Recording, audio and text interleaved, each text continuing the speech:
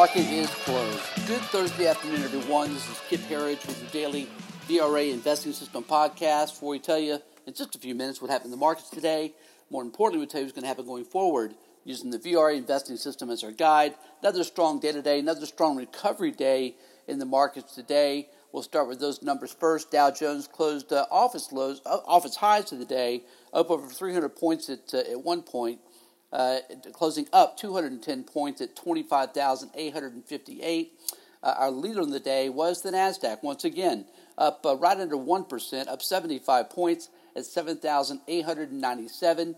And S&P 500 up a big 25 points at 2876.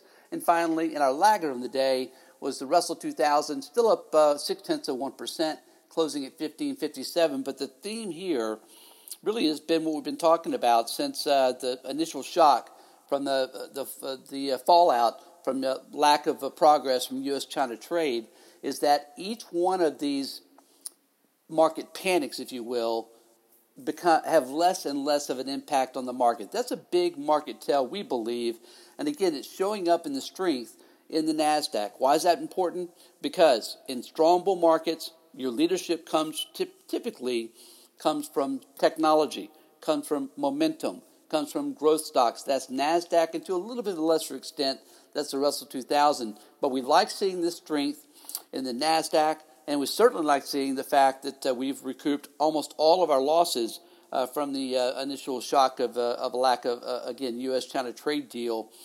This morning we saw the same thing. What could have been potentially really negative news for technology stocks was Trump's executive order on China communications and information technology, really aimed at Huawei. But it just didn't hit the markets. We opened strong, and we continued strong throughout the day. Again, it's not the news that matters. It's not the propaganda that matters. It's the market's reaction to all of the above. Also, something we're seeing that we believe is significant and has been for some time is that the U.S. housing market is coming back, and it's coming back in a serious way. We learned this morning the U.S. housing starts were higher by 5.7% in the month of April, and we had good revisions in March as well. Initially, those March numbers were viewed as being fairly negative. Strong revisions today. And folks, if you've been paying attention, and we were pounding the table in the housing sector at the end of last year, following the 12/24 December Christmas Eve capitulation, we've now seen that housing has really led the way higher. We've seen a 39% move higher in HGX, which is the housing index, 39% move higher from those 12/24 capitulation lows. And, of course, in the VRA, we're positioned there as well, using a leveraged ETF, which is now up 112% from those same 12/24 lows. But the key here is that, and this is a big part of the VR investing system, housing it makes up its own component. It's that important. We had 12 screens in the VR investing system, 7 that are fundamental screens, 5 that are technical screens.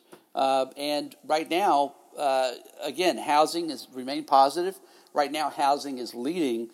And when the housing market is strong, because it impacts so many different areas of both the U.S. economy, of consumer confidence, etc. When the housing market is strong, then that means the U.S. economy is strong, at least on solid footing. And right now, the housing market is making a big comeback. We see that as a big, big plus for the housing market and for the stock market for the rest of this year. In addition, we got these numbers last night. If you follow us on Twitter, you've already seen us talk about this quite a bit today. My go-to sentiment survey, just because it's really, frankly, the one that I've gotten the best feel for over the years, is the AAII Investor Sentiment Survey. We talk about it here often. They come out with the weekly results. We've been a voting member of this survey for about 30 years now. And what we see right now is pretty shocking, really. It's the fact that the bulls are getting walloped by the bears in the survey. 39% of respondents are bearish, just 29% of respondents being bullish. So when you add the neutral and bearish numbers up, we're looking at, 70% of investors are either neutral or bearish on the stock market. Pretty remarkable with the 39% move higher that we've had in the stock market since Trump was elected. We understand it. We get it. Look, it's been a tough 19 years. We've seen the dot-bomb crash. We've seen 9/11. We've seen the great financial crisis, which really was a 2-year depression.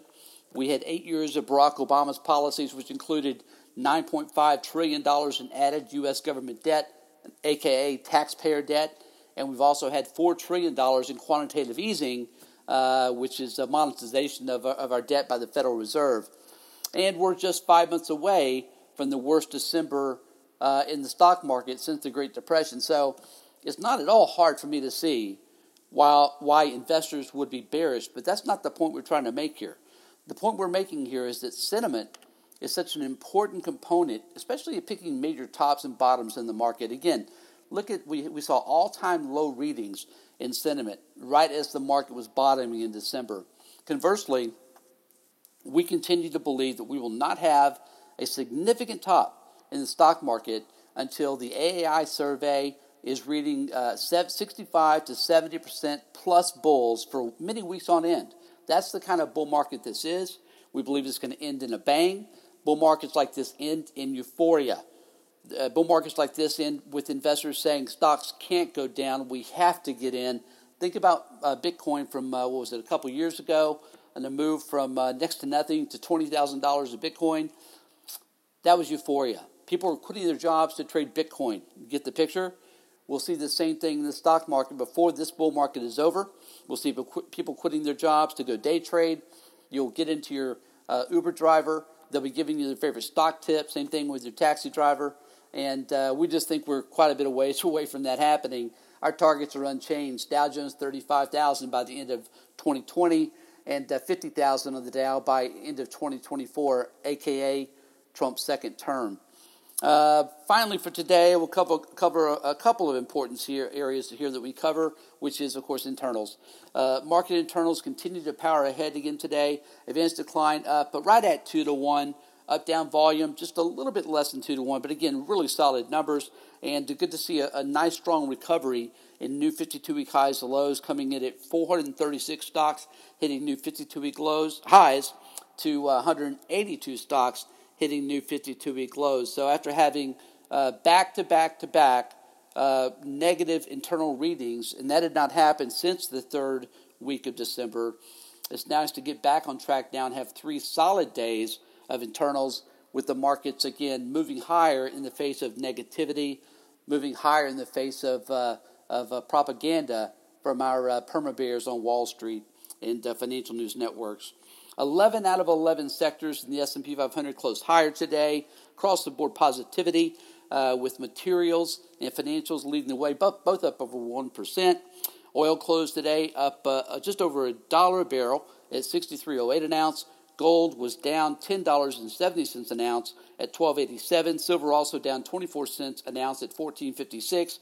And Bitcoin down $354 at $7,856. Folks, as always, thank you so much for joining us here again today. My name is Kip Herriage. Please join us at VRAinsider.com. Again, VRAinsider.com. We'll see you back here again tomorrow after the close.